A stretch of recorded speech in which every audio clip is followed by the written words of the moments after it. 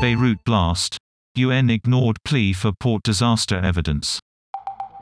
Letters to the UN Chief's office requesting key information have gone unanswered, the BBC has found.